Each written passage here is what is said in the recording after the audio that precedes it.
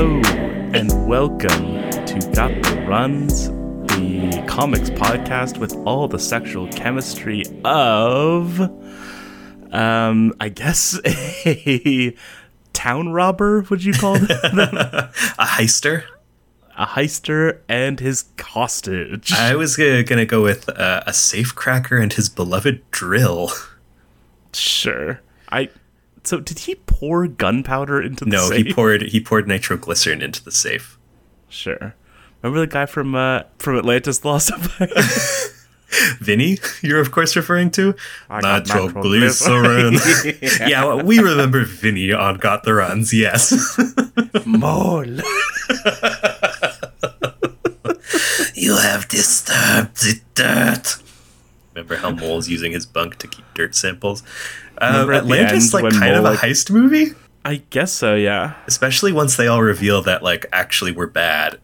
There's like a little, there's a heistish segment there. I guess so. It's more of an adventure movie, certainly. Yeah, but I think it's that they all have like their specialized roles, and then when it's revealed that it's like, and we use them for nefarious purposes. Sure. That it starts to get a bit of a heist feel. Sure. I will say, I rewatched that a few years ago. Mm-hmm. It's really bad. I rewatched it maybe 6 months ago for reasons that you might recall. I texted you because I was trying to remember, and listeners, if you know the answer to this riddle, please weigh in. Immediately. I have a visceral memory of an animated feature film or possibly television show in which there's a photograph of two people shaking hands, and one of them is like a dignified looking gentleman and the other one has like a crazy toothless grin and is like clearly pumping too hard and is pointing at the other person in the photograph. It's clearly Atlantis. But it's not. I rewatched all of Atlantis looking for this picture and it's not there. But I really thought it was Atlantis. It's definitely like the kind of visual gag that is in Atlantis for sure. Yeah, it's clearly in the scene where he's being introduced to the old guy and he's like, I know your grandfather, Milo. I'm sorry to tell you that they're both very distinguished looking in that photo. Other than I think there's something like crazy happening in the background, or like one of them is wearing a bathrobe or something like that. But that's anyways, crazy. Mike Mignola famously did the like art design on that movie.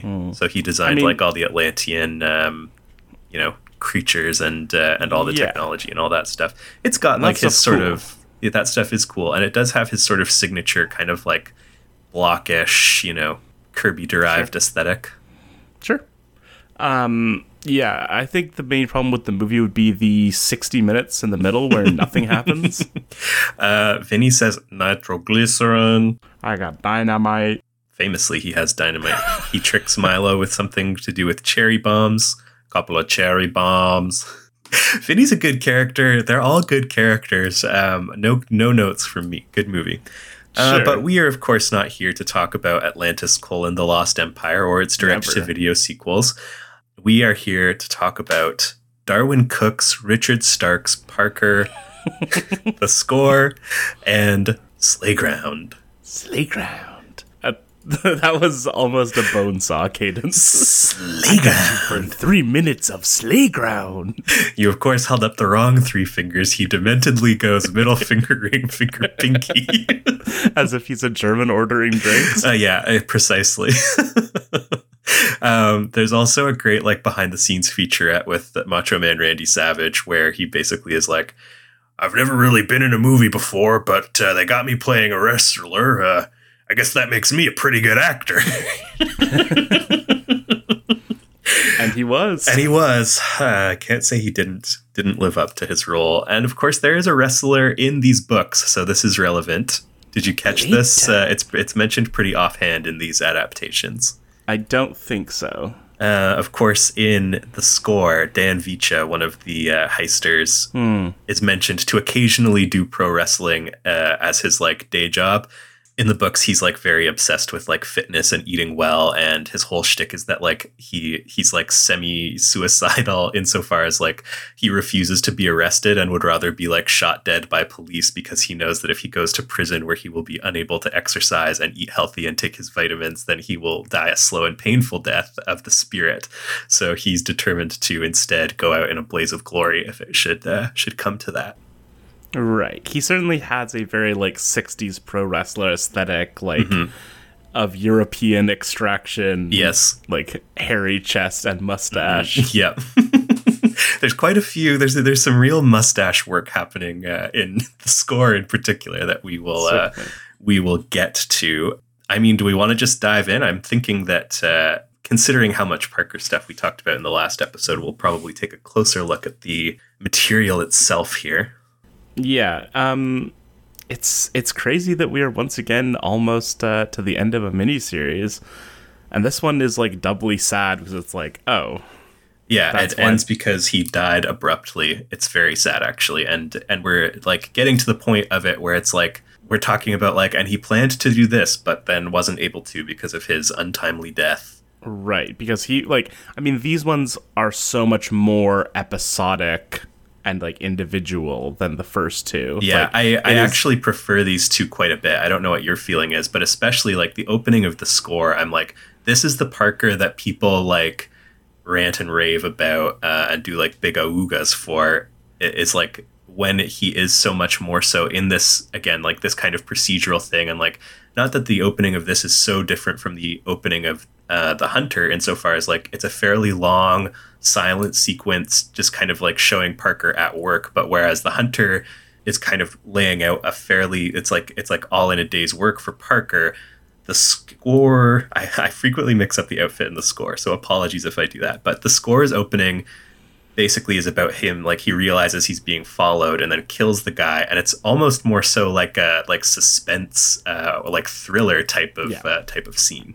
Yeah, it's a very like, I mean, again, we talk all the time about comics like feeling cinematic or like this could be a movie, but like these ones especially, I'm like, why aren't they just churning out reviews of this? Slayground, I think, I mean, we'll talk about Slayground more when we get to it, but I was kind of like thinking about it afterwards, and I was like, it is kind of the perfect one to do visually, because like 3/4 of the book is like Parker alone in an abandoned park, and it's literally just like him like setting traps and like watching, like spying on people and like rooting through places, and it's like it lends itself so well to the visual storytelling, because it's like, well, instead of like having all this dialogue and things like that, we're just gonna like watch him go from place to place and lay all his traps, and then even when like other people get involved, they're not like, hey Parker, what's going on? They're like, let's get that guy, and then you like watch him spring all the traps. So it is very like kinetic and like action based for Slayground especially, but the score to a certain extent as well.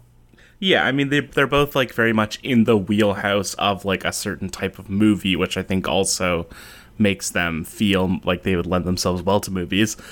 There's one thing that we didn't talk about last week that I was alerted to by a distinguished friend of the podcast, Emilio Diaz, which is that... My favorite ED.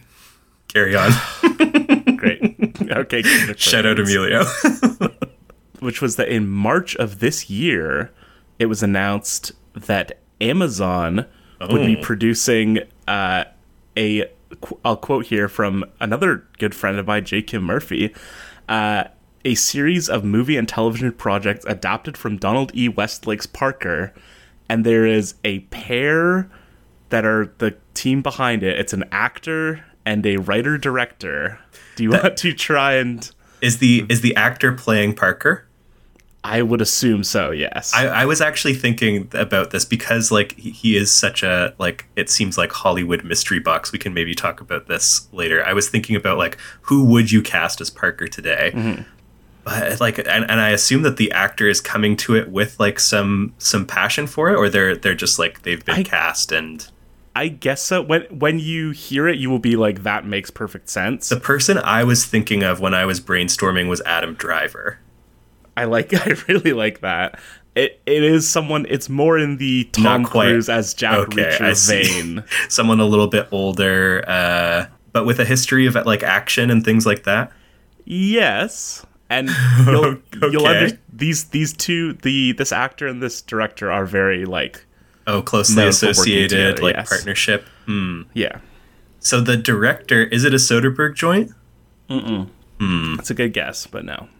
See, like Soderbergh Driver, the existing connection, that would be awesome. I just think Driver has like the physicality for the role that is like right. Although it would be weird to hear him talk and be like, and of course that's Parker. And like, the sort of the quiet. Yeah, like, he can do the silent, like the strong silent thing for sure. I feel like I'm looking for a needle in a haystack here. So why don't you just? I'll give you a little. This is a huge star. Oh, okay. But like, older than Driver, like of Cruise's generation? Of Cruise's generation, and maybe he's a little younger than Cruise. Okay. And like when you hear their name, you're not like, that's a huge star necessarily, but then you'll understand what I mean. Okay. Certainly a very bankable star, I'll say that. Okay. Interesting. And I'm getting the sense that like not a traditionally action person, but they have done action. Well, it's kind of hard. Okay, why don't you Okay. So why don't you end this farce? The team is writer-director Shane Black and Robert Downey Jr. Oh, okay. Oh, you don't like it? I don't like it. I mean, boy, I don't like it. I have to say. Even like, I mean, I'm sure Shane Black probably is like crazy about Donald Westlake. If you told me that it was Shane Black and Robert Downey Ryan Jr. Gosling? doing Dortmunder, I would be thrilled. Dortmunder being Donald E. Westlake's other famous character who he created because he was writing a Parker book and it kept turning into a farce. And so he was like, sure. I can't put Parker in this, so I'm going to make the like anti-Parker who is like a goofy like who's like always messing things up. It's called The Hot Rock, which I think actually also has been adapted into a movie. So, yeah. And it's about like he keeps stealing this diamond and then losing it and having to plan another heist to steal it again. Which you can imagine like being sort of a Parker-esque story, but then the farcical element of him like continually losing it and having to re-steal it is what made Westlake be like, this is a little too funny to be a Parker book. Do you know who plays Dortmunder in The Hot Rock? I don't. It's great casting. Robert Redford. I actually have read that previously. See, again, like a weird amount of like Westlake stuff coming to life, but that's not the only Dortmunder movie. Crazily, I believe I referenced Jimmy the Kid, which is primarily known as a Gary Coleman joint, but that is like a Dortmunder story, and the second lead is like playing Dortmunder. Sure. Yeah. So, Parker, Shane Black, Robert Downey Jr. Yeah, see, Shane Black, like that's interesting. I mean, it makes sense, but like even then, like it again, I think he would be perfect for Dortmunder, where it's like, you know, I think dialogue. He's just like a little bit flashier, snappier, stylish in a way that suits itself to like a crime comedy as opposed to the Parker stuff, which is so like comedy free for the most part. Yeah, and, well, you know, I mean, you could say the same thing about Soderbergh as well, though. Yeah, I guess so. Yeah, that's true. I guess it will be interesting to see how they play, especially that it's a series of movies and television projects. Yeah. And the first project, I just am not sure about this. The first project is Play Dirty. I'm not sure if you're familiar with the work. It's a Parker joint? It must be one of the new ones. Yeah, it says he stars as Parker, a professional thief with a brutal mercenary work ethic. So, you know. True. Seems like Fair. they have the sense. Uh-huh. But yeah, I mean, I guess we'll see. But like the connection is like kiss, kiss, bang, bang, right? But that's more of like a quip. Yes, a quip based. Yeah, that's interesting. I don't know. I don't like just knowing, I guess, like thinking of like Robert Downey Jr.'s like Sherlock or dare I invoke Dr. Dolittle. Sure. Please, just Dolittle. Sorry. Drop the doctor. It's cleaner. It's cleaner, yeah.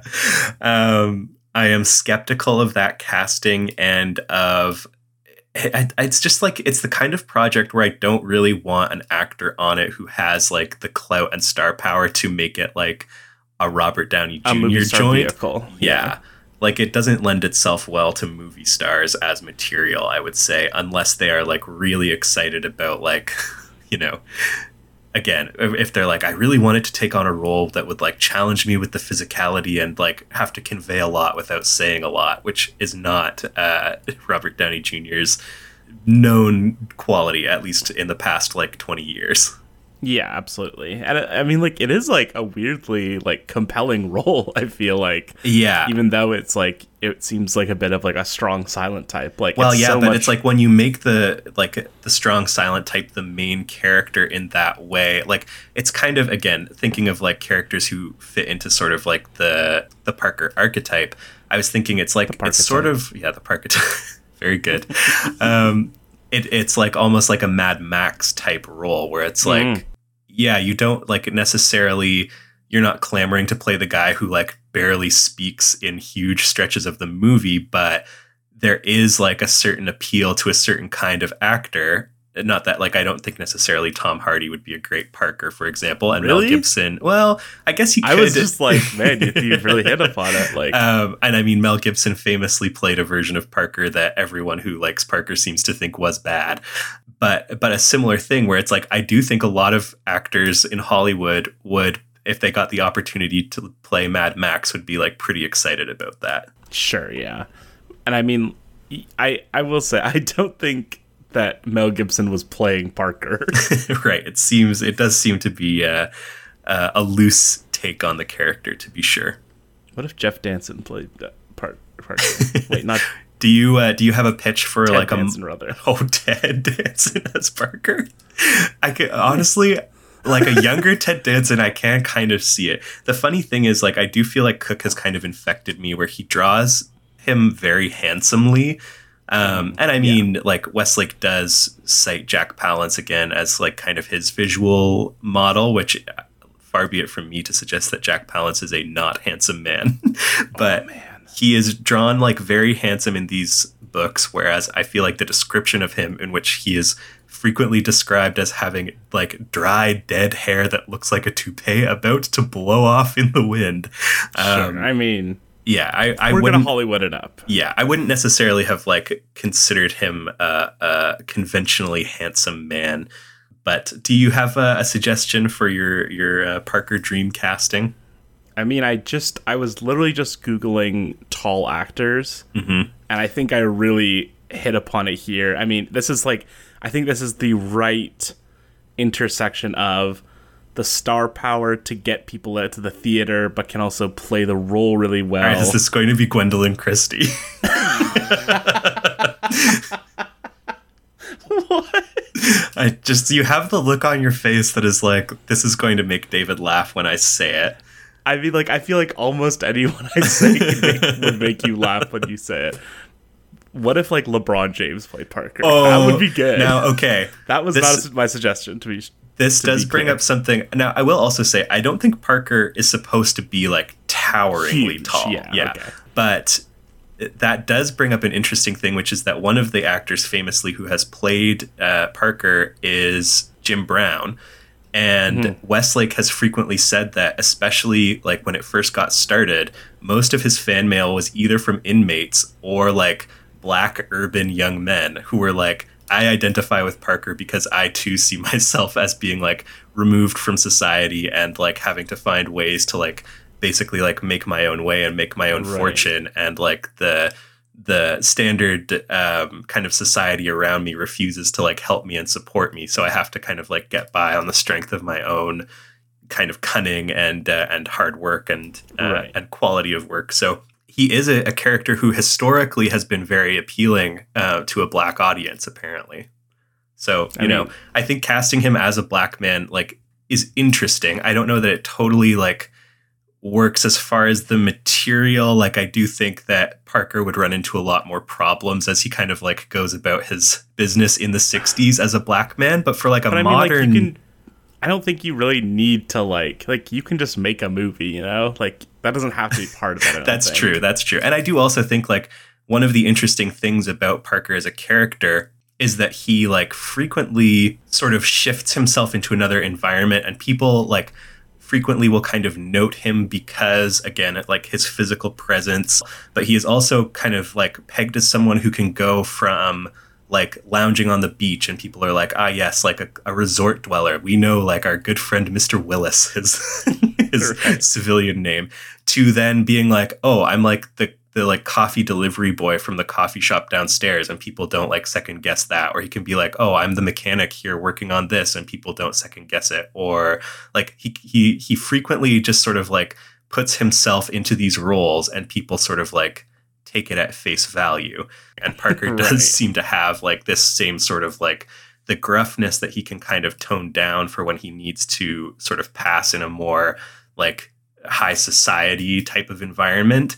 He does have this like kind of inherent like something about him that allows people to accept him as both like a low status and high status figure, that I think like putting a black actor in that role would be really interesting. I've got the guy. I've got the guy. Okay, lay it on me.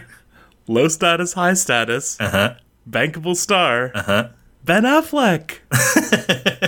I don't totally hate that. I feel like that's it. He'd be so good. Oh man, if you've heard that Ben Affleck and Shane Black were partnering on a Parker movie, okay, actually, that's so excited.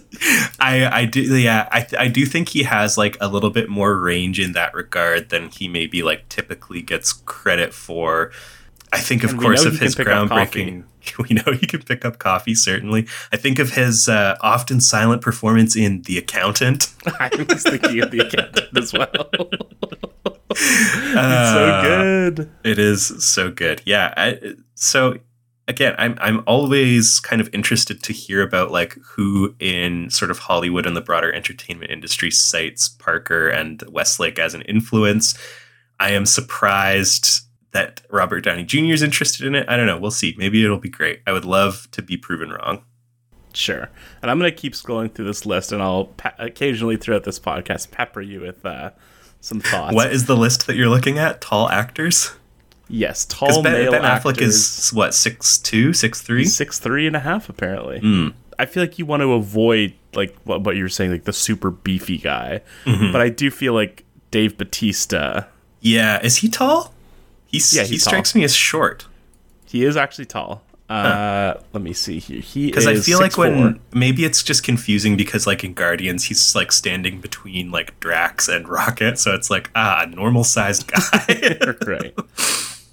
But yeah, I mean, if you see him in a wrestling ring, I think you pretty clearly his size comes across more. But shall we dive into the score? Do let's. I'm interested to hear from you. Yeah. Your employer currently, question mark? No, come on. If only. I am curious to hear from you. How did you think these two compared to the first two that we did? I really liked them. I think the one I feel like the sort of episodicness is like a pro and a con, right? Because I feel like that lack of like a propulsive sort of narrative thread that you can sort of hook into does sort of like detract from it ever like really being like, I'm fully into this. Right. But then, I mean, like, I love Parker. He's so cool. I will also say, just from like kind of a like behind the scenes standpoint, number one, he skipped a lot of books. There's like probably 6 or 7 books between, maybe even more than that, between the score and Slayground.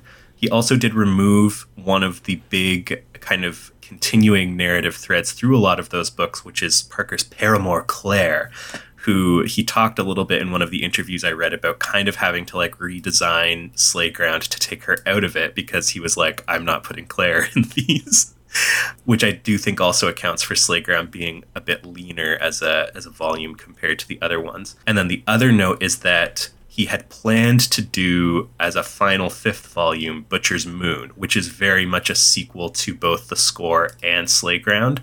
And so the fact that we're missing that kind of concluding volume, I think does lend itself to the episodic feel, because that one really ties it together as far as like this Butcher's Moon is about him going back to retrieve the money that he leaves in the park at the end of Slayground. And then Mr. Lozini giving him a hard time about it. So he calls back a lot of the guys from the score to help him kind of, take on organized crime in this. It's set in Buffalo in these books. I don't think that's actually where it is in the original book. But anyways, to kind of once again take on an outfit man head on. Sure.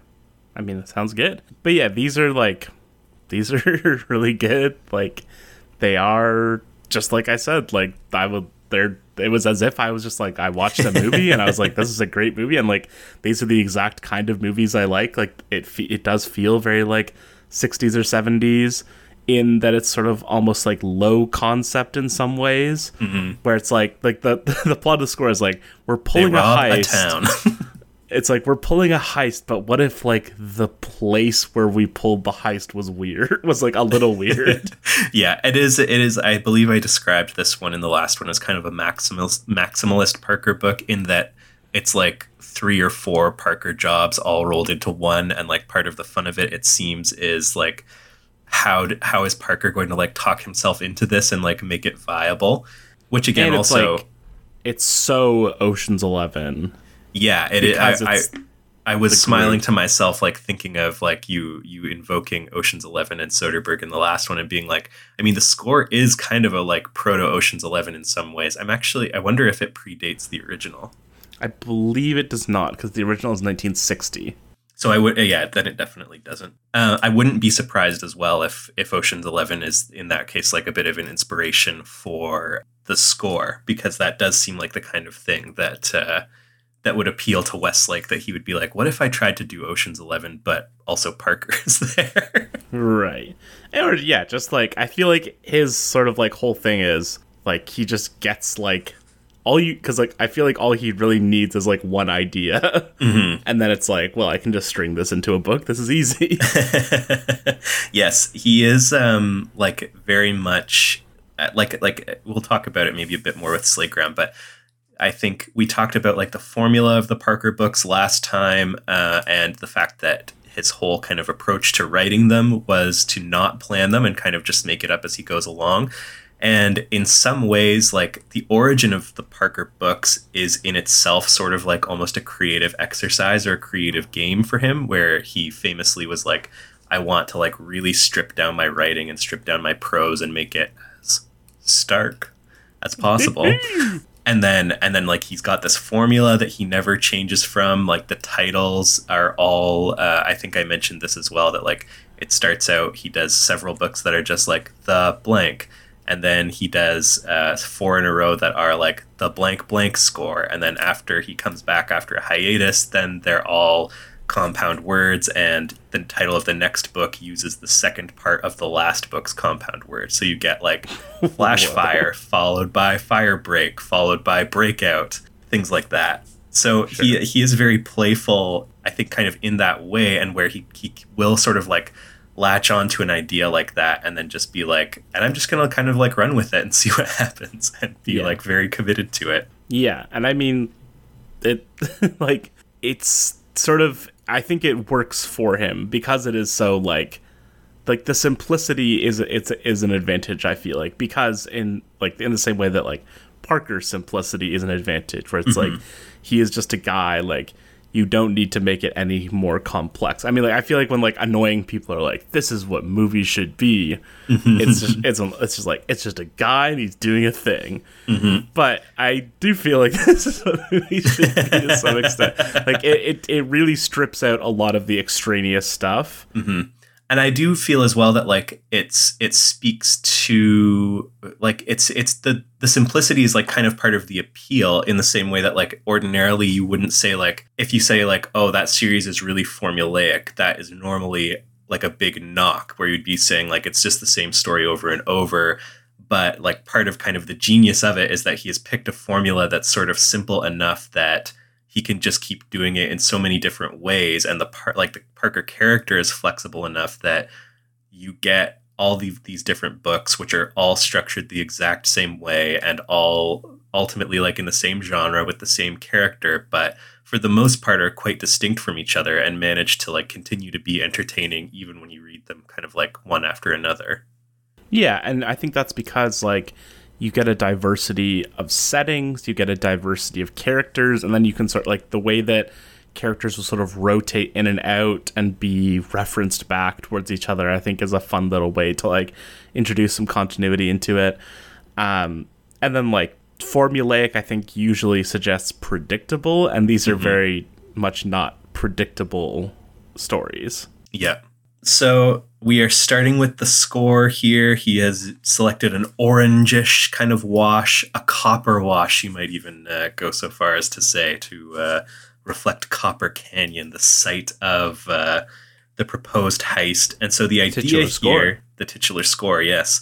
The idea here is that this amateur, Edgars, has approached Parker and a few of his colleagues with the idea to rob this entire town, which is a pretty small town, but it's kind of a one-horse town with a mine as the major employer, and then a couple of banks and jewelry stores. And he has devised this plan where we're going to rob the payroll for the mine, so 2 weeks' pay for like most of the town, and both of the banks and all of the jewelry stores all in one night. And to do it, he wants to assemble an extremely large crew, which Parker is, of course, extremely skeptical of. And this leads to some great Parker moments. Like, this opening sequence, like, he tells the whole thing very well, of watching, like, this guy try to follow Parker, and then Parker, like, kind of instantly realize it, and then lose him, and then, like, confirm that he's being followed by, like, reversing on him right as the guy is, like, kind of trying to figure out where he's gone. And you can see,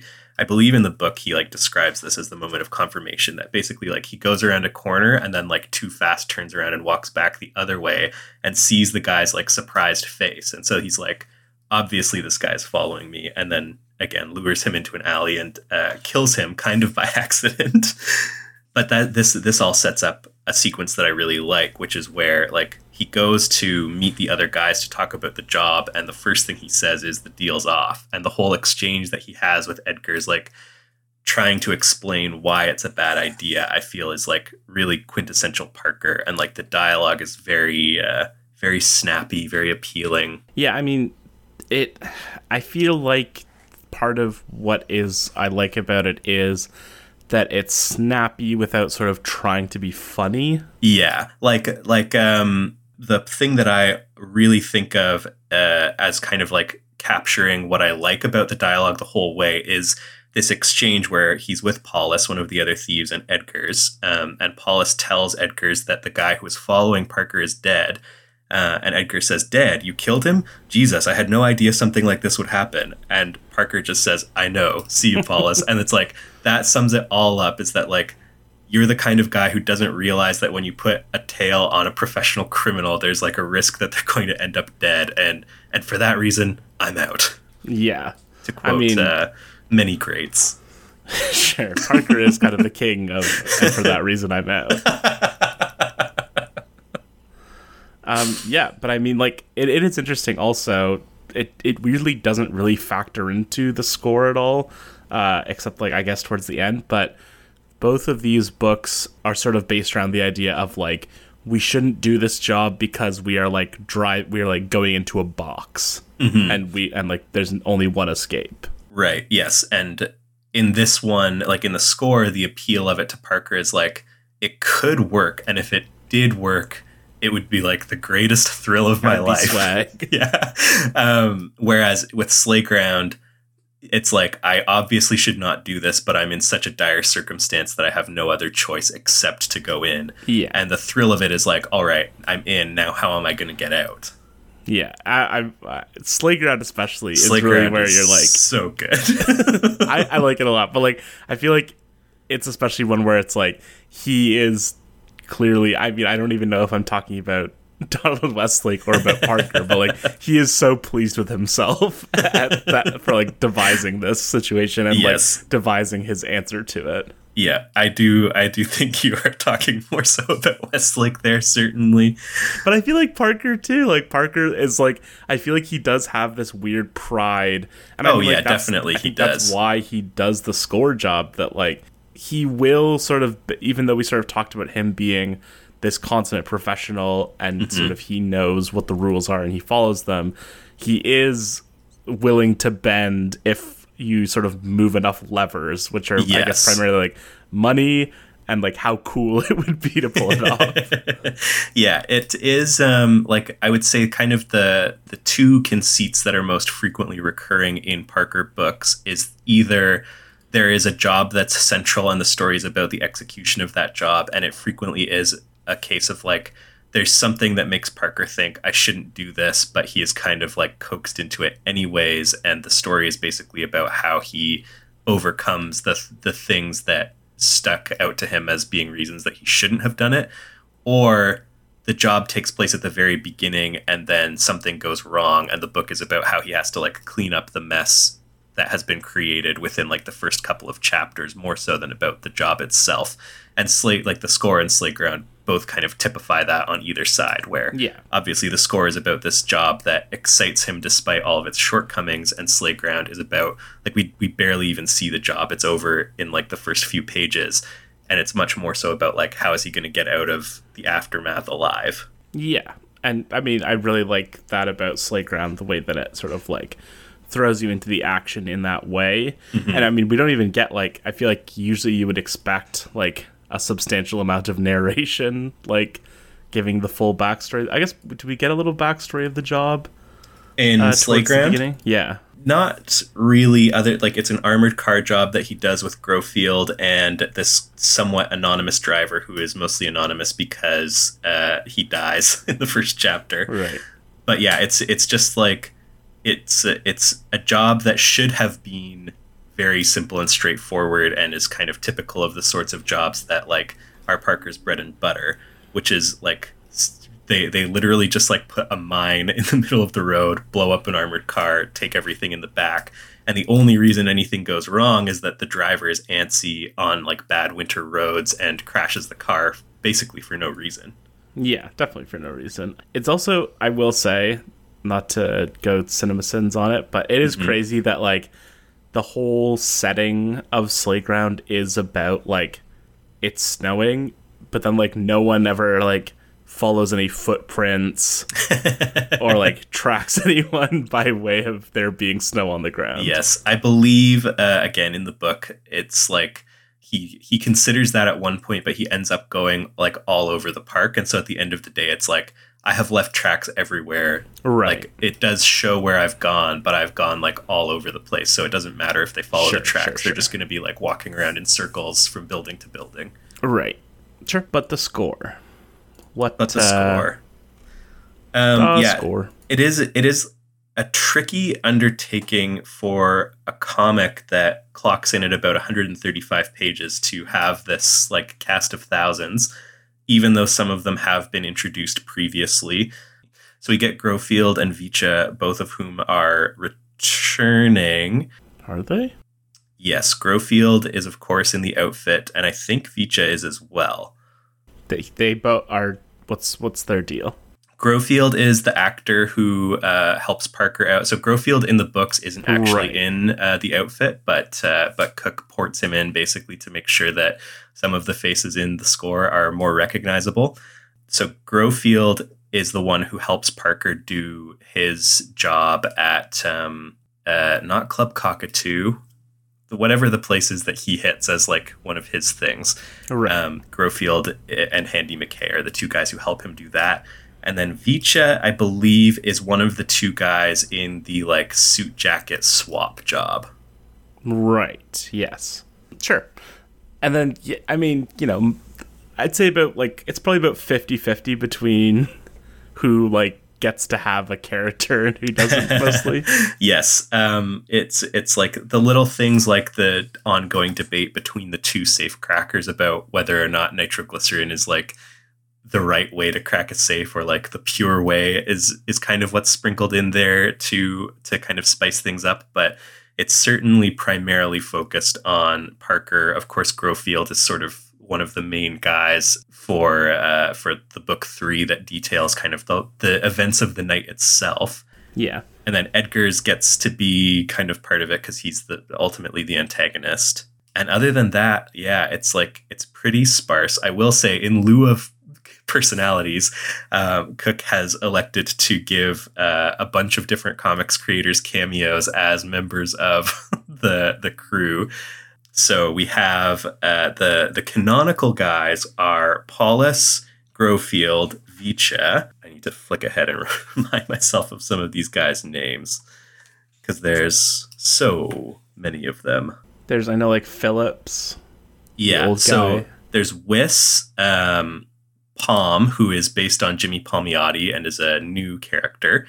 Elkins, canon. Chambers, canon, but modeled after Frank Thierry, again, a comic creator. Cho, who is Michael Cho, known Toronto scene cartoonist and Once Upon a Time magazine colleague of Cook's. Salsa, who is canonical. And then Pop Phillips, who is also canonical, but is modeled after Jim Steranko, who is one of the like Marvel 60s legend type guys. And then, of course, Edgars is the 12th man. Yeah.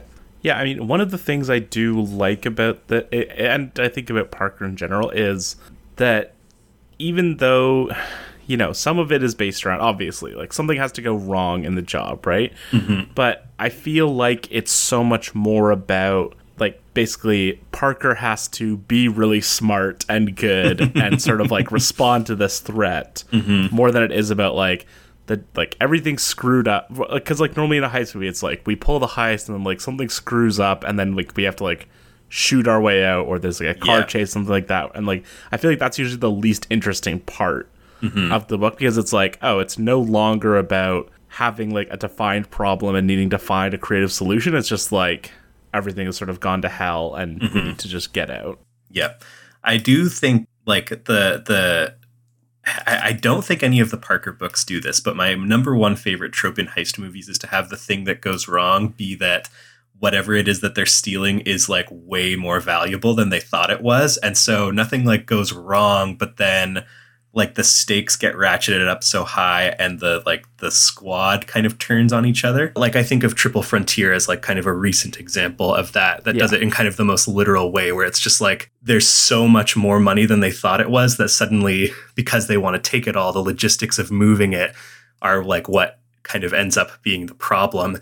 And the like debate within the crew itself of like, do we need to take all of this with us? Like we should just stick to the plan. And the money being what sinks them. Right, yeah. And the another similar one is 21 Bridges, where with... What? Oh, I'm always amused to remember the trailer where the cop is like, what island?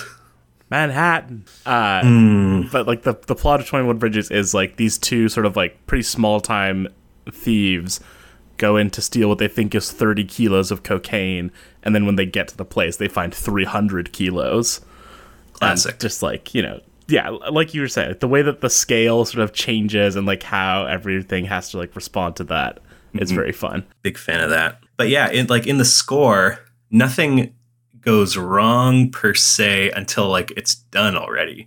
Yeah. Which is like kind of the point of Edgars' whole plan is like, I don't want to mess up the heist. Like the whole point is to like screw everyone in this town over with a successful heist. I just also want to blow everything up at the end. Yeah, he's like just crazy, I guess, ultimately. Yeah, which it's funny like to read Cook talking about how like I wanted to seed that with like the crazy little like model town that he builds at the beginning to show his kind of like he's got this sort of like unhealthy obsession with the town. Yeah, what if he like smashed it with his hands? Yeah, but I do feel like the score he does in the montage where it shows him like kind of finally breaking like step on a bunch of the buildings. That's good. I'm not sure if it's like supposed to be symbolic or literal.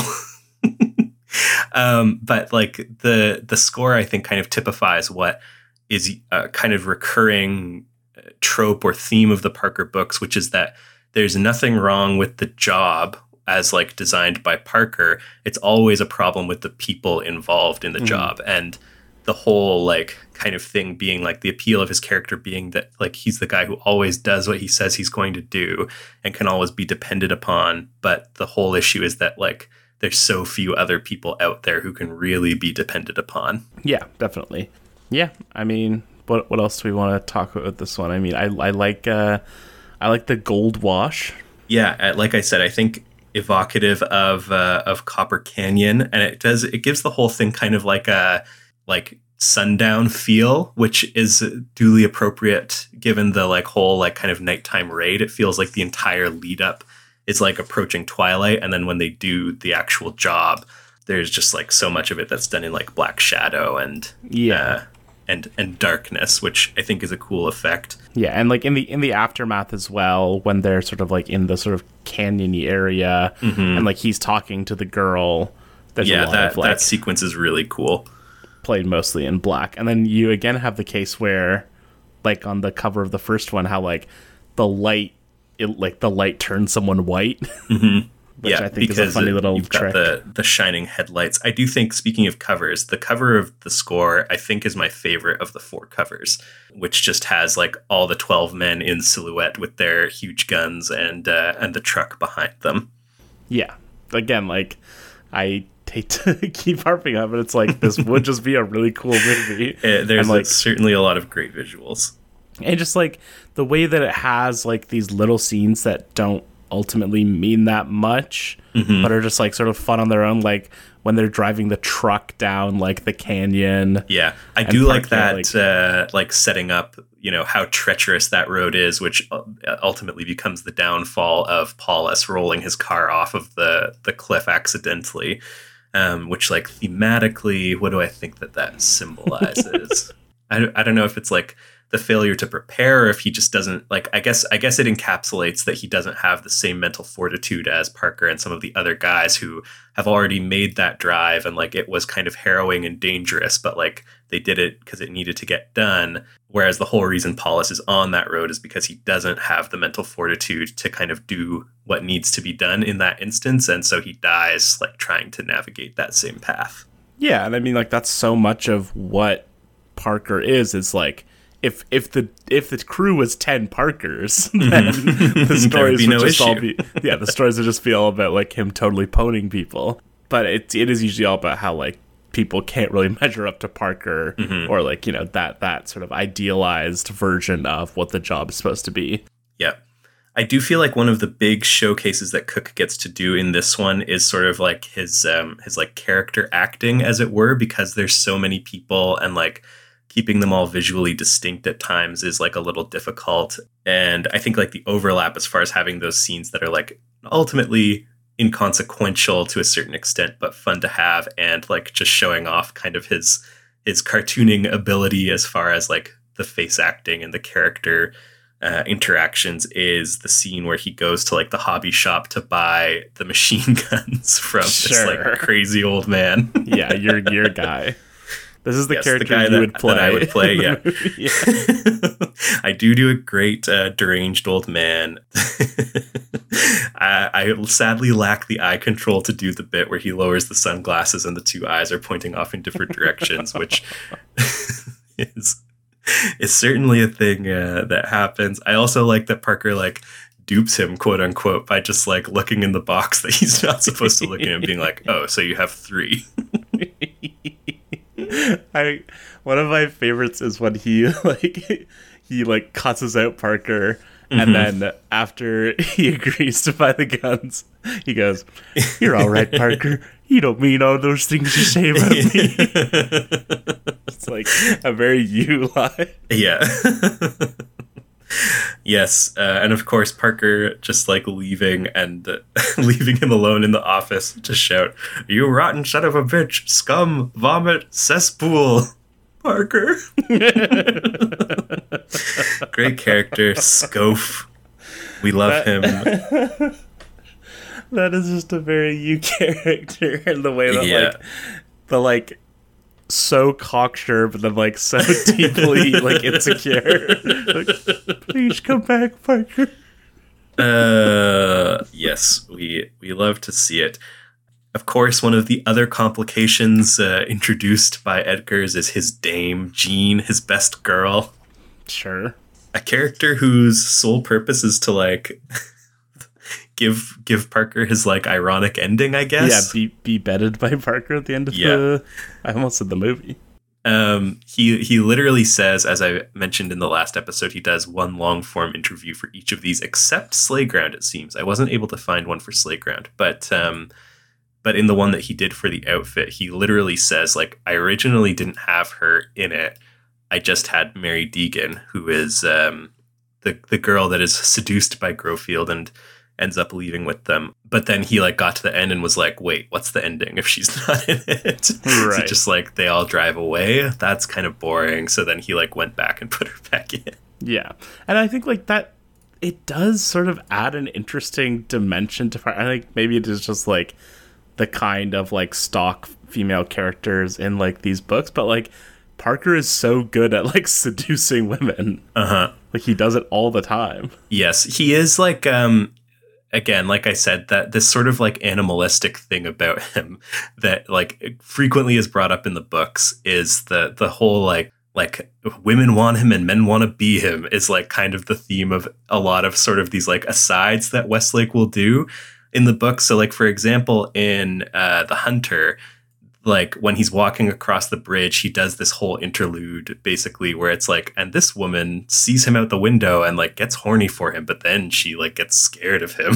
It's like, that's basically like the effect that he has on all women, is that they are simultaneously horny for him and scared of him. And he like will frequently do like these mini character studies of like, oh, like this waitress serves him at the diner and she's very horny for him, but then she like he like says something, like puts her down in some way and doesn't tip, and then 2 hours later she gets snippy with the like line cook because she's like still mad that Parker, you know, she's been implicitly rejected by Parker. Yeah, exactly. It's a very much recurring thing that persists even once we get Claire introduced later on as kind of his steady girl. Sure. I'm just scrolling through my list of tall actors. Mm-hmm. And I mean, like, there's a lot of great joke ones. Mm-hmm.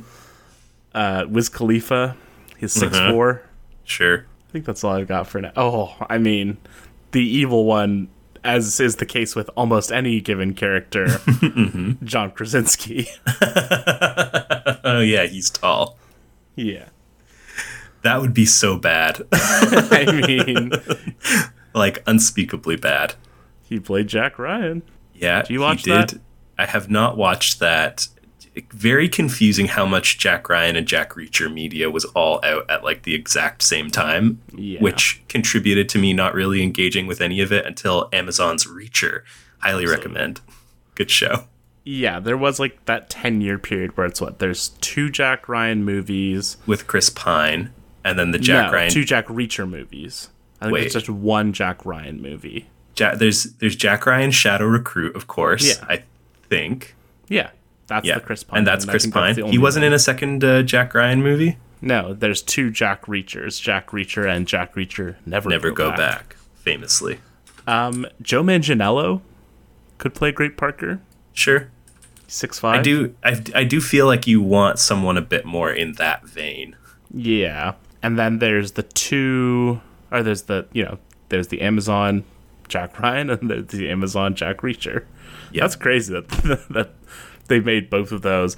And also there's Without Remorse / the presumed like Rainbow Six series that's going to come out of that. Right. What if Stephen Merchant was Reacher? I mean, Parker. Either really. Yeah. What if? Let's just get him in there. If? What's that? That's Incredible Thoughts. What if a garbage man was actually smart? Yeah, my famous Snapchat. I'm pretty sure I have that saved and might tweet it because it's my finest work of comedy ever. It's pretty good. Yeah, I'm just flipping through this interview on The Score to see if there's anything of note else that we want to talk about. As we've kind of alluded to, the job goes off without a hitch, really. Well, there's a couple hitches, but they are all successfully diffused, basically, by Parker's like pre-planning and foresight until Edgar starts blowing up the town. He dies when the wall of a building that he has just blown up collapses on him. And then, the ending is like fairly unique, or I guess kind of like the denouement is fairly unique insofar as like And I think if there's anything left on the table, both by Westlake and Darwyn Cooke, it's in this section where they go back to the hideout and they have to all hide out together. And it's just kind of like a pressure cooker. And like it's a really cool setting that you could almost do its own whole book in, that would be like a psychological thriller where it's like no one is here per se because they have to be, but any one person leaving kind of screws everybody else, and everybody wants to leave, but everyone also kind of like knows the risks if you leave too soon. And so I think like the intensity of like being stuck in this like abandoned mining like shack, which is where they all are, for like 2 weeks while helicopters that are searching you like fly around overhead, is like a really great setting. But I think apart from the conversation that Parker has with Mary, which is a very good part, maybe my favorite part of the book actually, as far as kind of like the adaptation, you don't get too much of that until Paulus kind of has his big attempt to break. Yeah, I mean, I feel like that part is almost evidence of the fact that this is more than just like a good sort of hard-boiled or action kind of series, is that you can have those moments, like the character moments, like the conversation between Parker and Mary, you said her name was? Like stuff Mary like Deegan. That. And you can sort of devote like, 20, 30 pages to this whole sort of, like you said, like it's part psychological drama, part just drama, like there, that you can have that and not have it feel like it's just as interesting as anything else. And the same with like how so many Parker stories are about like planning the job, like you were sort of talking about in the last episode, that it can be so much of that, and that's no less interesting than actually doing the job, which I think is also like a mark of great movies in that genre too, is that you're not just waiting around for the job to happen. Yeah. Like, I think that one of the like great parts of the score, which is only kind of alluded to in this, is that like one of the things that like the whole crew talks about, I think it might be while they're like, it's either while they're preparing or while they're like waiting in the truck for midnight to like start the job. They all talk about like whether or not they pay their taxes. And which Parker alludes to this when he's kind of trying to convince Mary not to stay with Grofield. He says he's going to be in jail in 5 years, and one of the reasons that he cites is he doesn't pay his taxes. And this conversation that they all have about like whether or not they pay taxes and why is just like a very good, again, one of those procedural things where it's like you don't really, you a law-abiding citizen and upstanding member of society, don't really think about like, if I was a bank robber, would I or would I not pay taxes? But it's the kind of thing that like these books are so interested in, of like, how does a bank robber like avoid falling under the scrutiny of the IRS? Like, do they pay their taxes? If so, how? If not, how do they avoid like getting audited or getting like chased down by the IRS for not paying their taxes? Yeah, they talk about that in, I think, The Firm, the John Grisham novel and film of the same name. That like, right, like the way, like most of the time, the way you get got is like the IRS will come after you, and like right. They're like the most fearsome threat of all, the Capone of it all. Sure, exactly. Famously nailed for not doing his taxes, and I believe there is like a line on like the American tax declaration forms for declaring like income that is the proceeds of a crime that is like borderline exclusively theirs because no one does it. So if you do have income that's like the proceeds of a crime, they can be like, well, you didn't claim this. Right, exactly. I mean, honestly, if I'm being totally honest, it sounds like a job for the accountant. It does sound a little bit like I believe a job it is the job of the accountant. Someone get him a bunch of whiteboards and some dry erase markers, I say. Hilarious that like one of the like big montages of that movie is him like doing taxes on a whiteboard and then being like, I've got it. But yes, we have movie again. Yeah, good movie. I honestly, frankly, the forensic accounting scene's more exciting than the final confrontation of like physical violence. I don't know, that part's really good too. Indeed. But yeah, so we get again this conversation with Parker and Mary that we've talked about quite extensively, where is so much done in black and you can't see their faces for most of it, which I think does like a good job of taking this character who, you know, is pretty thinly drawn up to this point and laying out the ways in which it's like, just giving, I guess, some meat on her bones and making it into more than like, she's not just like caught up in the excitement of this. She is like in some ways using Grofield more than he is using her. And I think that having her and Parker both like cast in shadow like this and both kind of like facing the cold realities of kind of the situation, as far as like Parker tries to kind of get at her by detailing like the horrible ways in which some of her friends probably have died as a result of the night's activities, and throwing her in the same like kind of shadow lit, no expression, you know, I wanted to say light, but it's literally the absence of light. Whoa. I think like aligns her with Parker maybe more so than like any other character in the book, where it's like she does like underneath the like small town girl excitement chasing kind of like veneer, she has this sort of like inner darkness, or at least like kind of inner pragmatism that is not like entirely dissimilar from Parker's. Yeah, Parker, I mean, I feel like Parker's quality is sort of like his earnestness, in the sense that he isn't really a deceptive person per se. Mm-hmm. He just sort of says it like it is, and I feel like he is sort of, his uncomplicatedness as a person sort of belies like his internality to some extent. Like, he doesn't have, like, he's not a talker, he doesn't have these vices that we talked about last episode. Like, that's sort of, again, it gets back to his simplicity is sort of like what makes him interesting. Mm-hmm. And there's also kind of like a certain amount here, I think, of like lack of self-knowledge that's interesting, where like after he has this conversation with her, he becomes customarily horny, as he often does after a job, but specifically thinks like, I don't want someone like that. I want like a floozy, basically.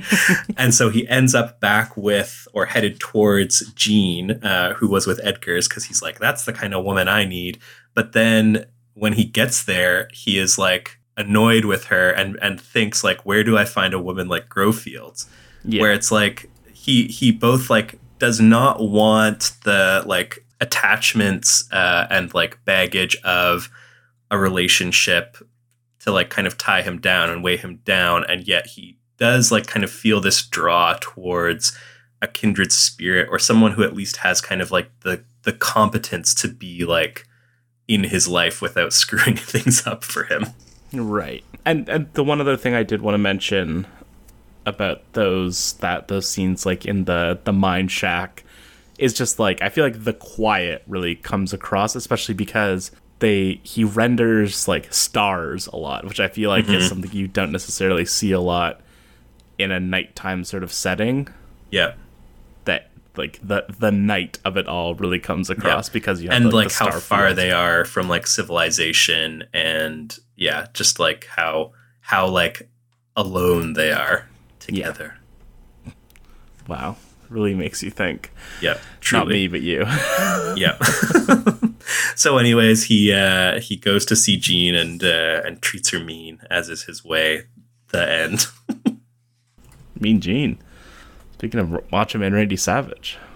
So, yeah, the score, good stuff. There is a French movie of this that is called Mise à sac, which I believe means things in the bag, or what's in the bag. Sure. In English, titled Pillaged! ! Sure. There is apparently a like bad rip on YouTube, which I did not watch because everyone, mostly the commentary, is like, this movie seems amazing despite how terrible the YouTube rip is. But I am very curious to see it. It's apparently quite good and quite a faithful adaptation.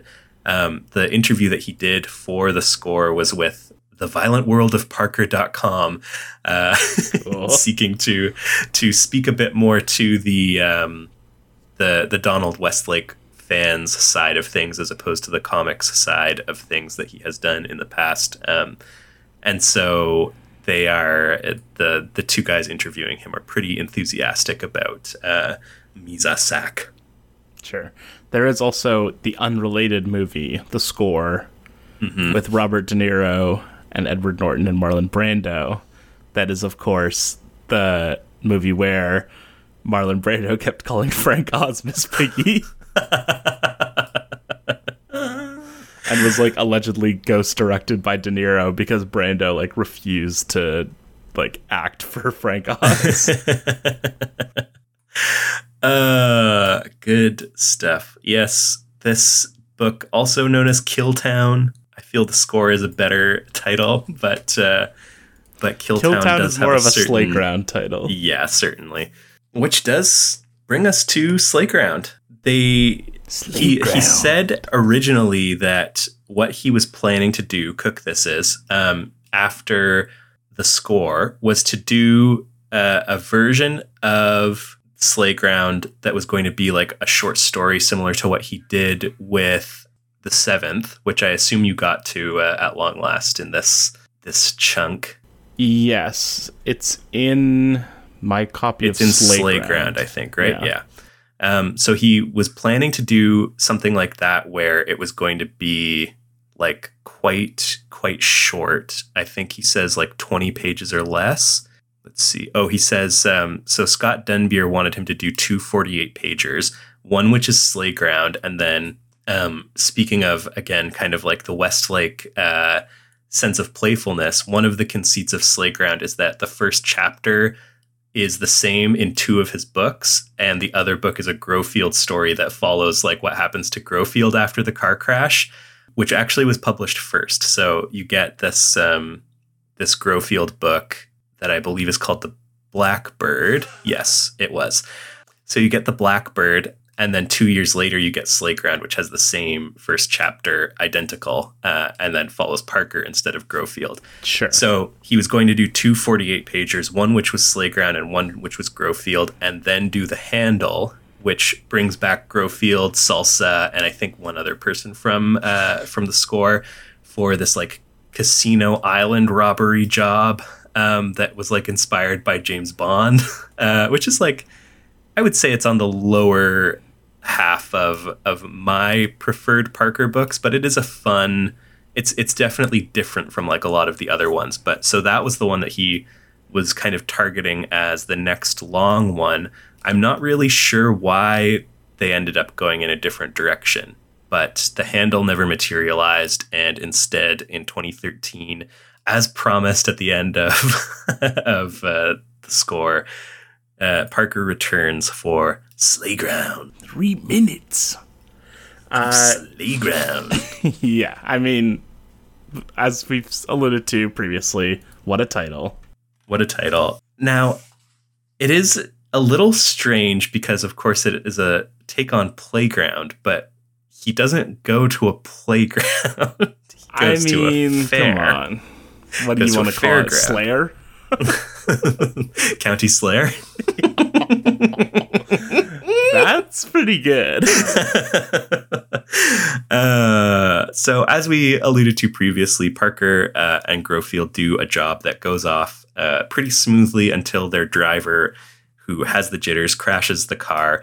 That's a great sequence also. It's like a 2-page spread where he's got like the last panel before you do the page turn is the car like skidding out on the snow. And then he does 2 pages of these kind of like oblong panels that are like, you start with just a view of the street, and then each panel after that basically like shows the car like flying and like rolling end over end and then like sliding across the ground before it comes to a stop. And does this have like, is this like a gray wash, or is it just not? I think some of it has to be, right? Yeah, I would have said it was a bit more of a blue, and it's just like kind of more of a true blue than the Hunter, which is like almost kind of like borders on greenish. I feel like my colors are different than your colors. Maybe. I was like thinking, again, in this interview for The Score, there are some like kind of sample panels, and those are all in a blue wash, which I was like kind of looking at in confusion. Did this come out at some point with a blue wash? Because mine is extremely orange in both. Like, I first looked at the original hardcover that I had and then looked through the Martini edition just to kind of browse later on, and it was orange in both of those.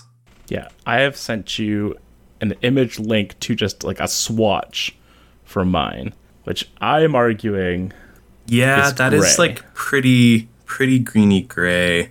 I mean, it is the same color. I just feel like when I look at it kind of macro, the effect is more sort of bluish. It's very wintry, very icy. Definitely. So maybe that's the best way to describe it, as an ice wash.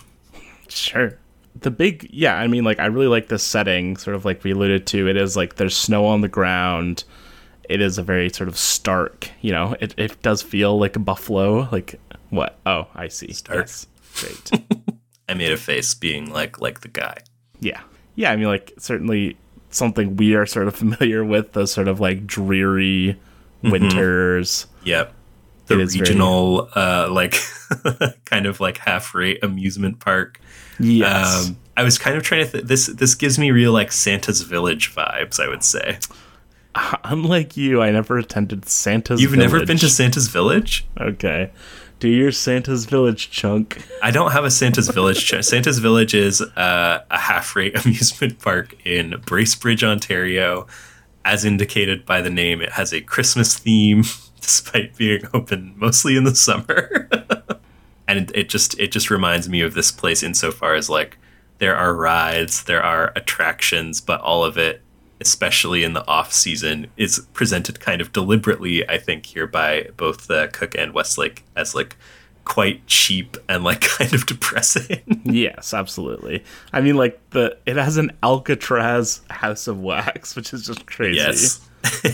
Yes, the Fun Island is broken down into 6 different kind of regions, which are, I know there's Treasure Island, Alcatraz Island, Pleasure Island, which I was a little confused about what that was supposed to be. There's we already referenced it, Manhattan Island, baby. Manhattan. Which island? Treasure Island. What if it was called Did I say Treasure Island already? Yes, you did. Now 3 times. Oh. Okay, here we go. Hawaii Island. So I'm a little confused about the distinction between Hawaii Island and Pleasure Island. Oh, yeah, sure. I mean, and then Voodoo Island, Desert Island, and Island Earth, which is a good bit to have Island Earth. But did you say it's the Space World? That's Island Earth. Oh, isn't that kind of ironic? That it's Island Earth, but it's about outer space. Is the space one, yeah. I think that the idea of it is like, if you think about it, Earth is sort of just a little island in this vast sea of stars that is our galaxy/universe. Interesting. It is, of course, very much like a kind of cut-rate Disney World, right down to declaring itself the happiest place in the world. Cook goes completely ham designing the like brochure for like the park map, which is included in entirety as like a 3-page like gatefold. Like you open it up out of the book to get like the full map of the park, which it's very funny because like the guy. It's very funny because like this is the kind of thing that would be very helpful to have in the books, which they don't have. So instead, Westlake just spends like a lot of time describing like the park and the layout of it. Whereas in this, like, I mean, TBF, he does spend, I guess, 4 pages all told. That if you were focused exclusively on kind of economy, you could do it in less. But he gets around it by literally just giving you a map of the park. And yet, because so much of it takes place, like we just see Parker walking around, I feel like you don't always necessarily get a sense of like where in the park he is. Yeah. But I mean, like, it doesn't really matter that much. Maybe if it were a movie, you would want a little more of that like sense of geography, but I didn't really have a problem with it. I mean, did you sort of elucidate what the plot of this book is? No, I didn't. So they crash the car. Parker escapes with the boodle because Grofield is unconscious and Laufman, the driver, is dead. Which is what, like $75,000? I think it's 80, but yeah, something like that. Ooh, okay. No, you're right. 73,000 in cash. So he hears sirens coming and escapes to the only place he can see, which is Fun Island, closed down for the winter. But as he hops the fence, Land, yes, everyone just head on down to penisland.net. But as he hops the fence and goes in, he is seen by a pair of corrupt cops and their outfit handlers, who quickly deduce what they have just witnessed based on the police reports and the scene of the crash and what they witnessed with Parker going over the fence. And so they conspire to throw the legit cops off the trail while they convene a group of outfit boys to go in. Sorry, that's just me folding the map back up. I was going to say. While they convene a group of outfit boys to go in and claim the boodle for themselves.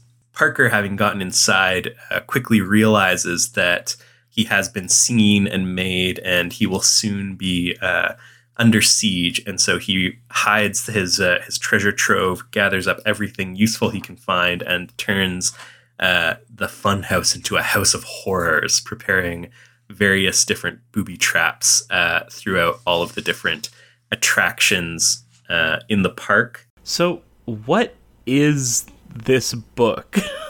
This book is a lot of long descriptions of him going from building to building throughout the park, laying the traps, describing what he does to set up the traps, and then it's almost all in here. It's the first group comes in and he kills them all with his cunningly laid traps, but falls in the water as a result, and so he has to kind of retreat to regroup because he's got hypothermia. But he kills what is, I'm pretty sure in the book, it's just kind of a mentor-mentee type relationship. But in this, it's recast as father and son of the local top outfit guy who then rustles up a proper posse to go in and kill him. And so he has to just kind of force his way out and leave the loot behind. That's pretty much exactly what happens in the book. But again, it's a lot of descriptions of him just leading people from place to place, laying his traps, springing his traps, describing how he sets the traps up, and then how he convinces people to spring them, which, like I said, it's fun to read, but it really does lend itself very well to this the visual medium. I especially when he electrifies the pond with the live wire and the wrench, something that is very economically depicted in 2 pages here, as opposed to a few paragraphs describing what he's doing in the books. Right. And yeah, I feel because the story is kind of thin, I feel he does try and take as much sort of artistic license with it as possible.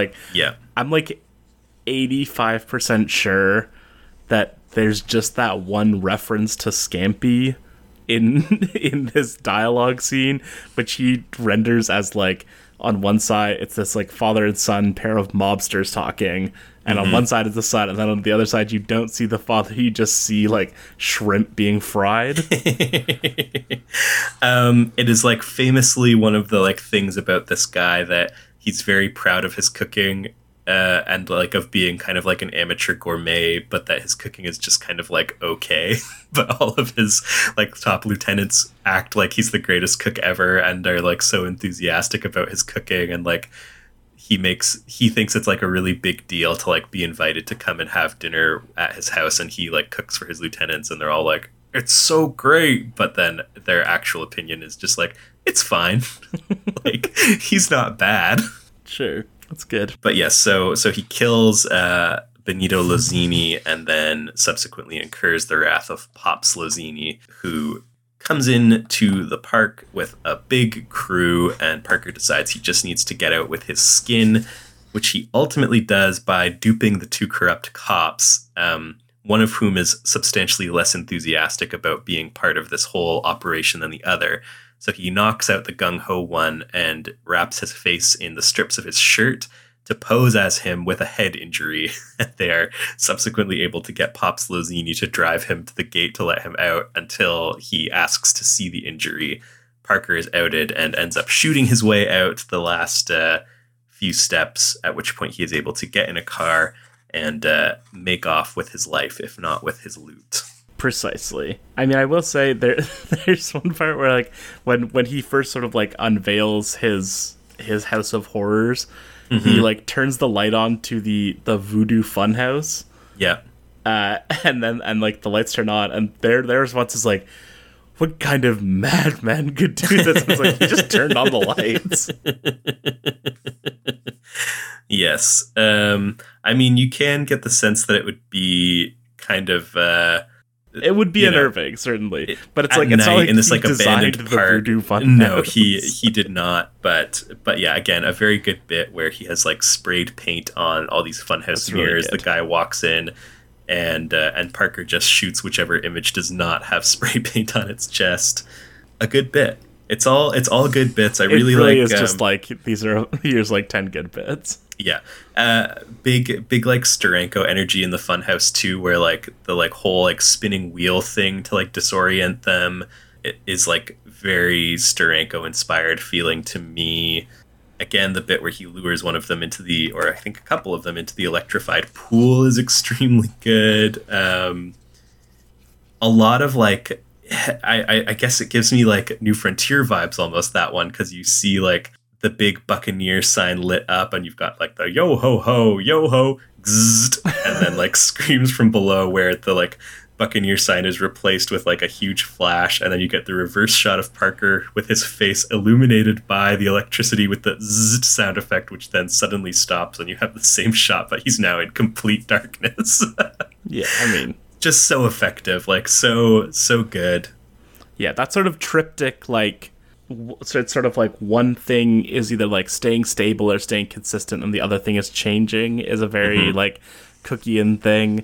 Like in The Hunter, when like that whole scene of like him coming into town has a lot of those where it's like it's like a triptych panel. It's like he's walking, he's walking, and then it's like someone notices him, they're shocked, and then they're like looking back at him as he passes by or whatever. Yeah. Yes, lots of those.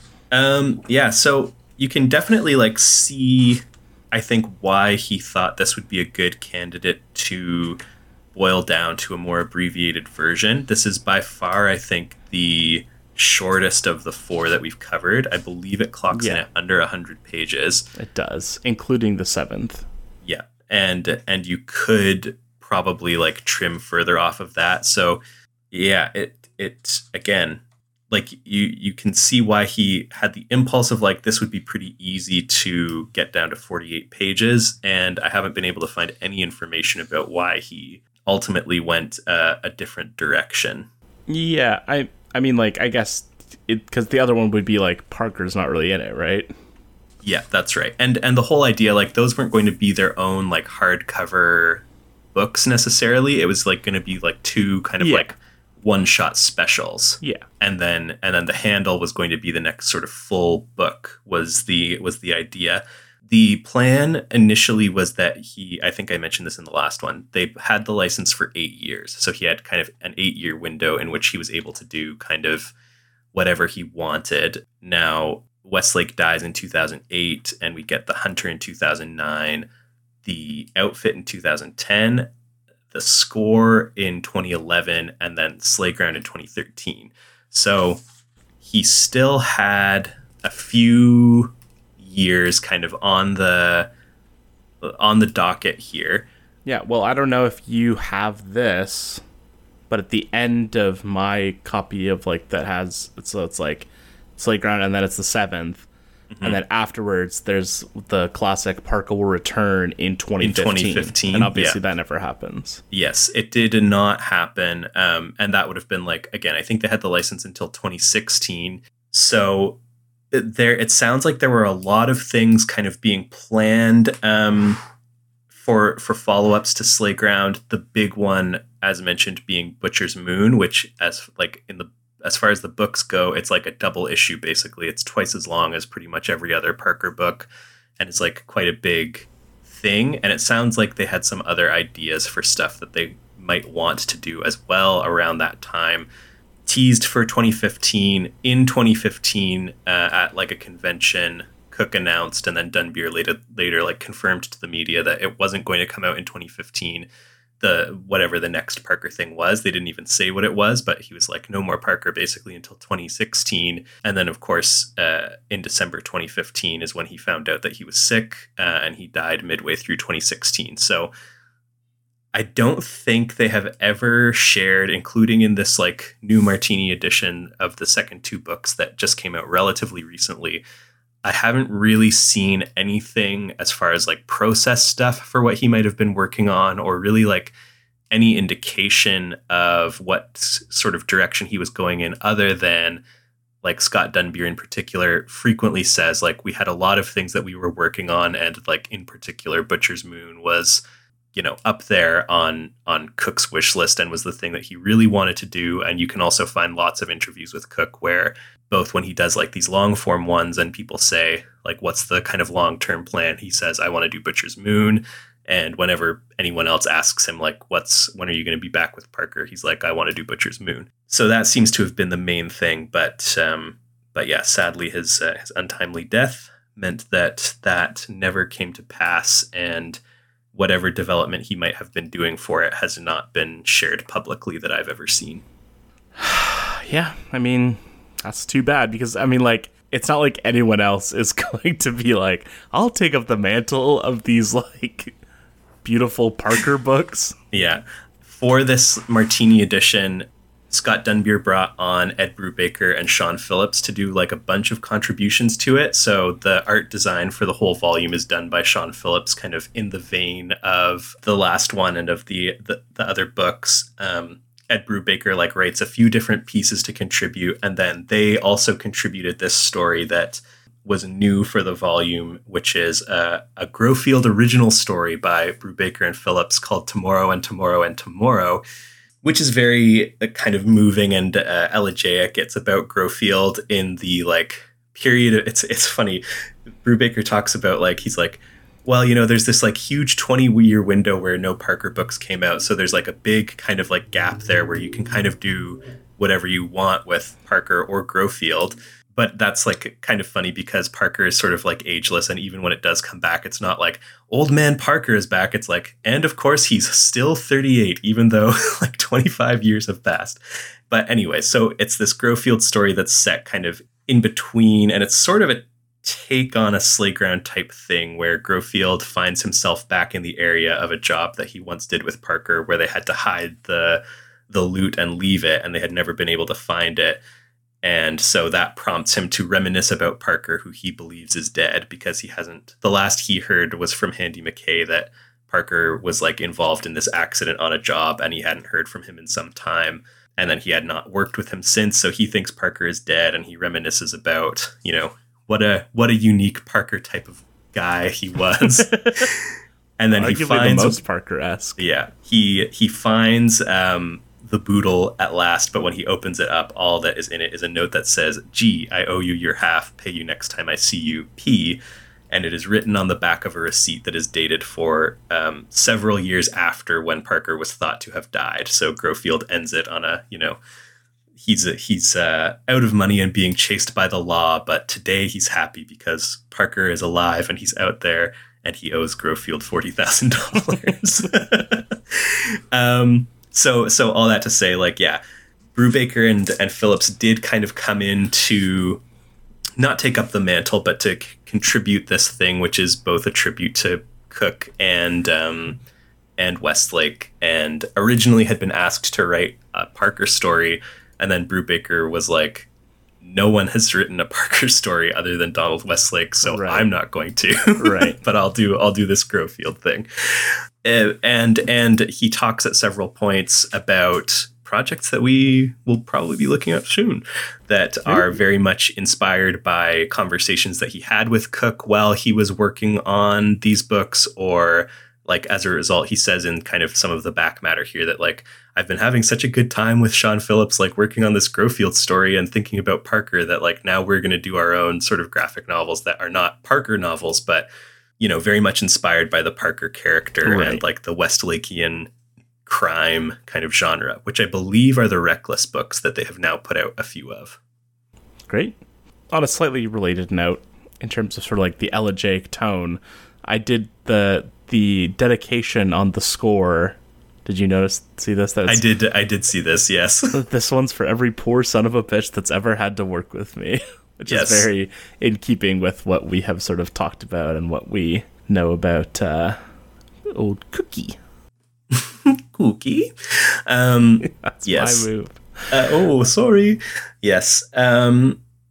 So there were a couple of things that I saw in this Martini edition pertinent to some of the other questions that we were kind of talking about last time as being maybe a little bit unanswered, just in terms of like a bit of the background. So Scott Dunbier, when talking about the origins of the projects, says that Ted Adams, who is one of the founders of IDW and at the time was also the publisher, is also a big Parker fan. So he had like recruited Scott Dunbier away from DC, and when he left DC, Cook had told Dunbier, like, we'll work together again on something.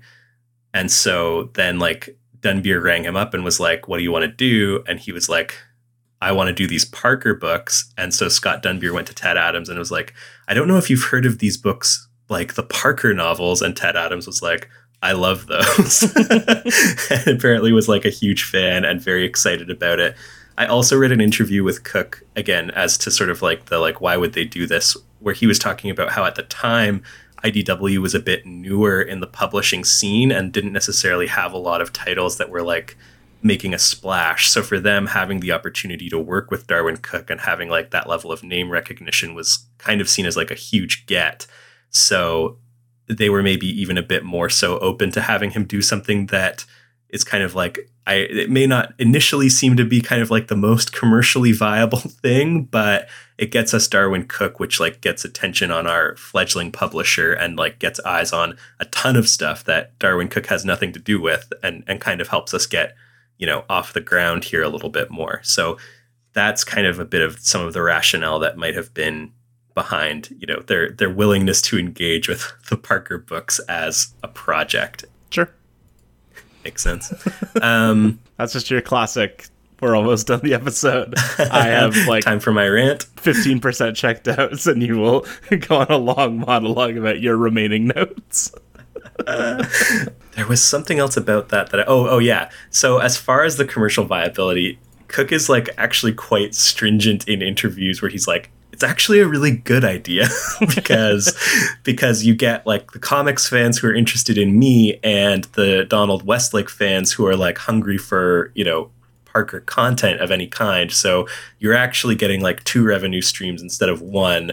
And he was like, I think it's actually an underutilized kind of model. And like, can you imagine, you know, X other superstar artist adapting like James Bond, or which has like since happened and been, you know, moderately successful.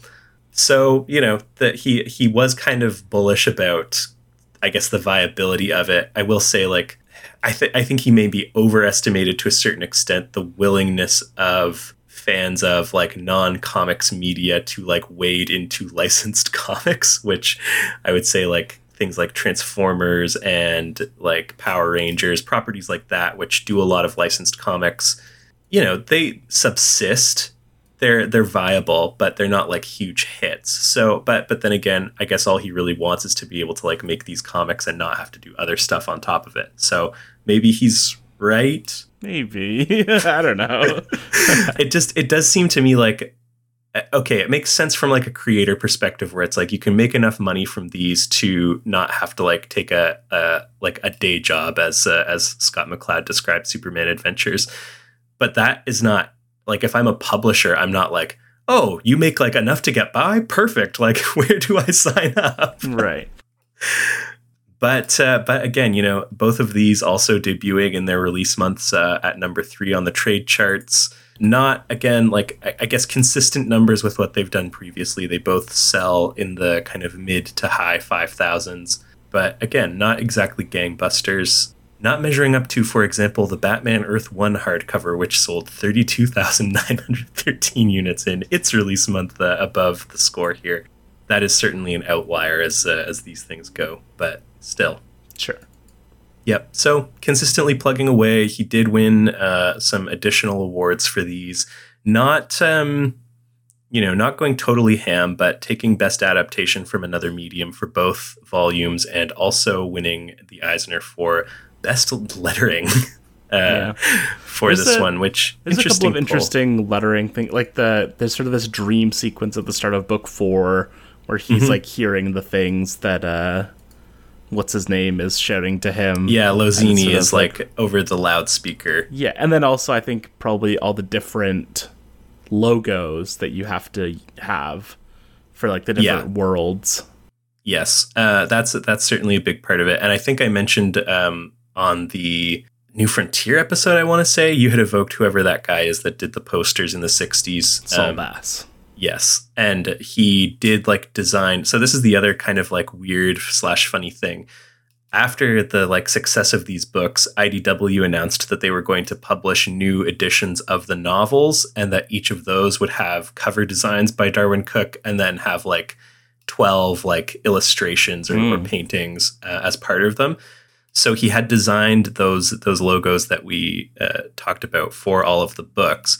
Now, only The Hunter ever came out, which is the edition of it that I have, and the paintings are lush and beautiful. But he was working on The Mourner, which is the 4th book in the sequence when he died, and some of his initial kind of planning sketches are in the Martini edition, but that was as far as that ever got, and so they had to shelve that before too long.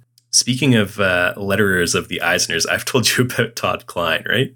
I don't recall the name offhand. Todd Klein is a well-known DC letterer. He worked on Sandman is one of his big kind of claims to fame. Suicide Squad is one that I certainly know him from. He did pretty long runs on like Detective Comics and Batman. Let's see, what else would you know here? The Invisibles, Earth X. He did part of Brubaker's Captain America run.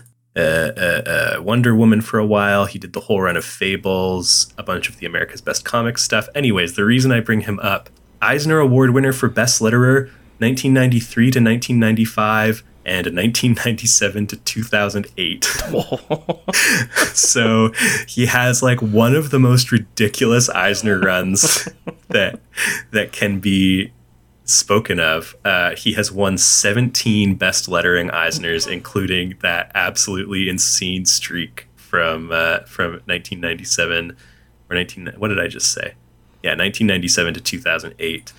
So that's what, like 15 and 16 years or something. Yeah, a Bill Russell-esque streak of Eisner Awards for best lettering. So anytime the best lettering thing comes up, I just am like, man, crazy that there is like a GOAT letterer. He also has, like, if anyone is interested in the nitty-gritty of lettering, he has a website called kleinletters.com that was very clearly made in like 2001 and has like not really been updated design-wise since then. Because there's a picture of the New York City skyline on it. No, it's the two towers are on there. Okay. I will send it to you so you know what I mean, but it's like I understand what you mean. It's just done in like HTML. Sure, yeah.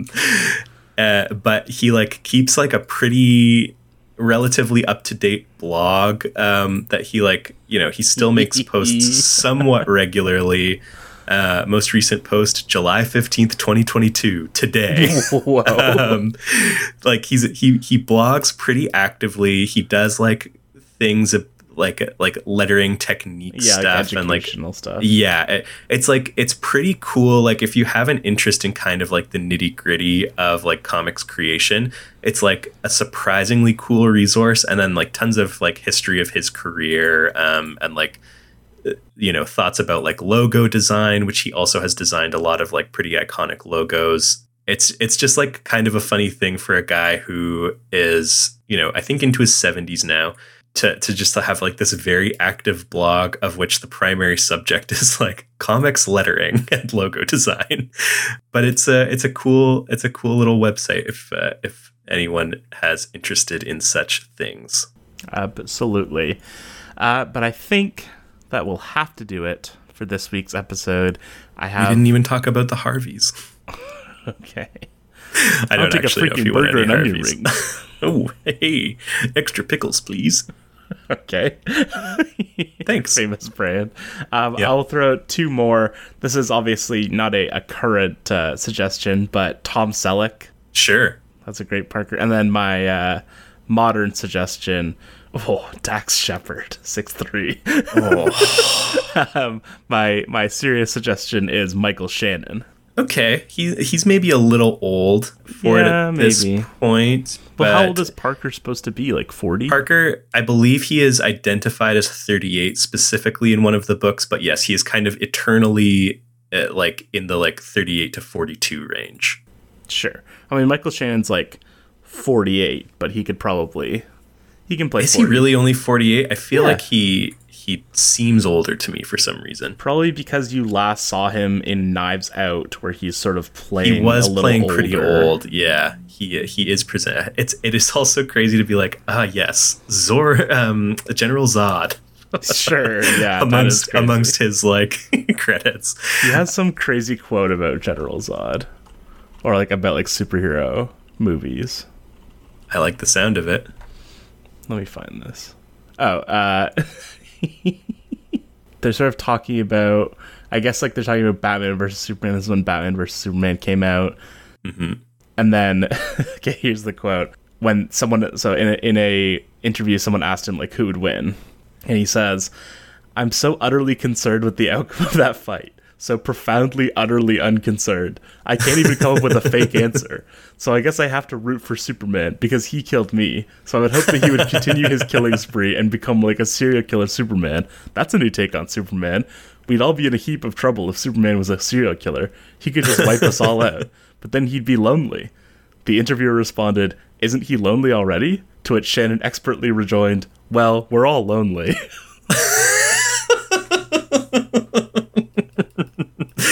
It is so funny to me when actors have like so much disdain for superhero movies. It's like, I don't know. I know some comics fans get very sensitive about the actors like not being crazy about it, but I think it's so funny when they have to like do these interviews where it's like, who do you think would win in a fight of Batman versus Superman? What if Batman versus Superman? What if? Yeah, it's especially good. Like, I feel like, for example, like MCU fans are very like, Elizabeth Olsen, she's so great. We love her. She seems like very enthusiastic about being Scarlet Witch. And then now, like, that Doctor Strange is done and her contract's over, she's like, I'm very happy to never do another superhero movie. And everyone's like, I thought you said she wanted to do another one. I don't know. Maybe I saw some interview with her where she basically was like, I don't like being in those movies, and I'm glad that I have some more flexibility to pursue the kinds of projects that I'm interested in now. I'm sure there are drawbacks to say the very least. I can only imagine. He's going to be in The Flash, a movie that is almost certainly never coming out. Yeah, I mean, we have already listed innumerable announced Warner Brothers projects that will not come out, but certainly The Flash got further along than many others before it seems to have reached the point where it almost definitely will not come out. Yeah, I mean, it's all. What are they doing with Aquaman 2 also? They are just like cutting Amber Heard out of it entirely. Boy, so I guess we're gonna get like a 85-minute joint. Yeah. It'll be a little shorter. Yeah, it's crazy also that it's like the Flash movie has been in development for so long that they reached the point where they were like, we're going to have to do Flashpoint because our universe is completely screwed and we need to reboot it. And then they were like, never mind, we don't have a universe anymore. Yeah. Yeah, it is certainly a unique relic. I don't know, it'll come out one day, right? Will it? I mean, it's got to be like, it would, I guess, be too much of a... it's in post-production already, right? It is scheduled to come out on June 23rd, 2023. Right. But so I feel like, yeah. I feel like they can't afford not to release it. Yeah. Where, like, even if, I don't know, maybe it gets pushed again or something, I feel like they're so far into it right now, and I'm sure also the, like, post-production process... They're just kind of like, we're going to keep working on it until someone tells us to stop. So it's probably like, you know, pretty far along at this point that I have a hard time imagining a scenario in which it never sees the light of day. Yeah, I mean, like, it's also like the only credited actors are like The Flash, Iris West, Henry Allen, played by Ron Livingston, and then like Michael Keaton, Michael Shannon, Ben Affleck. Classic. Yeah, classic. Wow, Ben Affleck is going to be in it, huh? Tamara Morrison. Yeah, he's famously Aquaman's father. Yes, he is Thomas Arthur Curry Sr. Thomas Curry. News to me. Anyways. Yeah. Anyways, indeed. So we will be going next week, I guess, sort of back in time to the Before Watchmen comics. Which is a whole can of worms. That's going to be a fulsome episode between the Before Watchmen of it all, the discussion of the actual comics, and the Darwyn Cooke wrap-up. But that is indeed the last of his stuff that we will be talking about.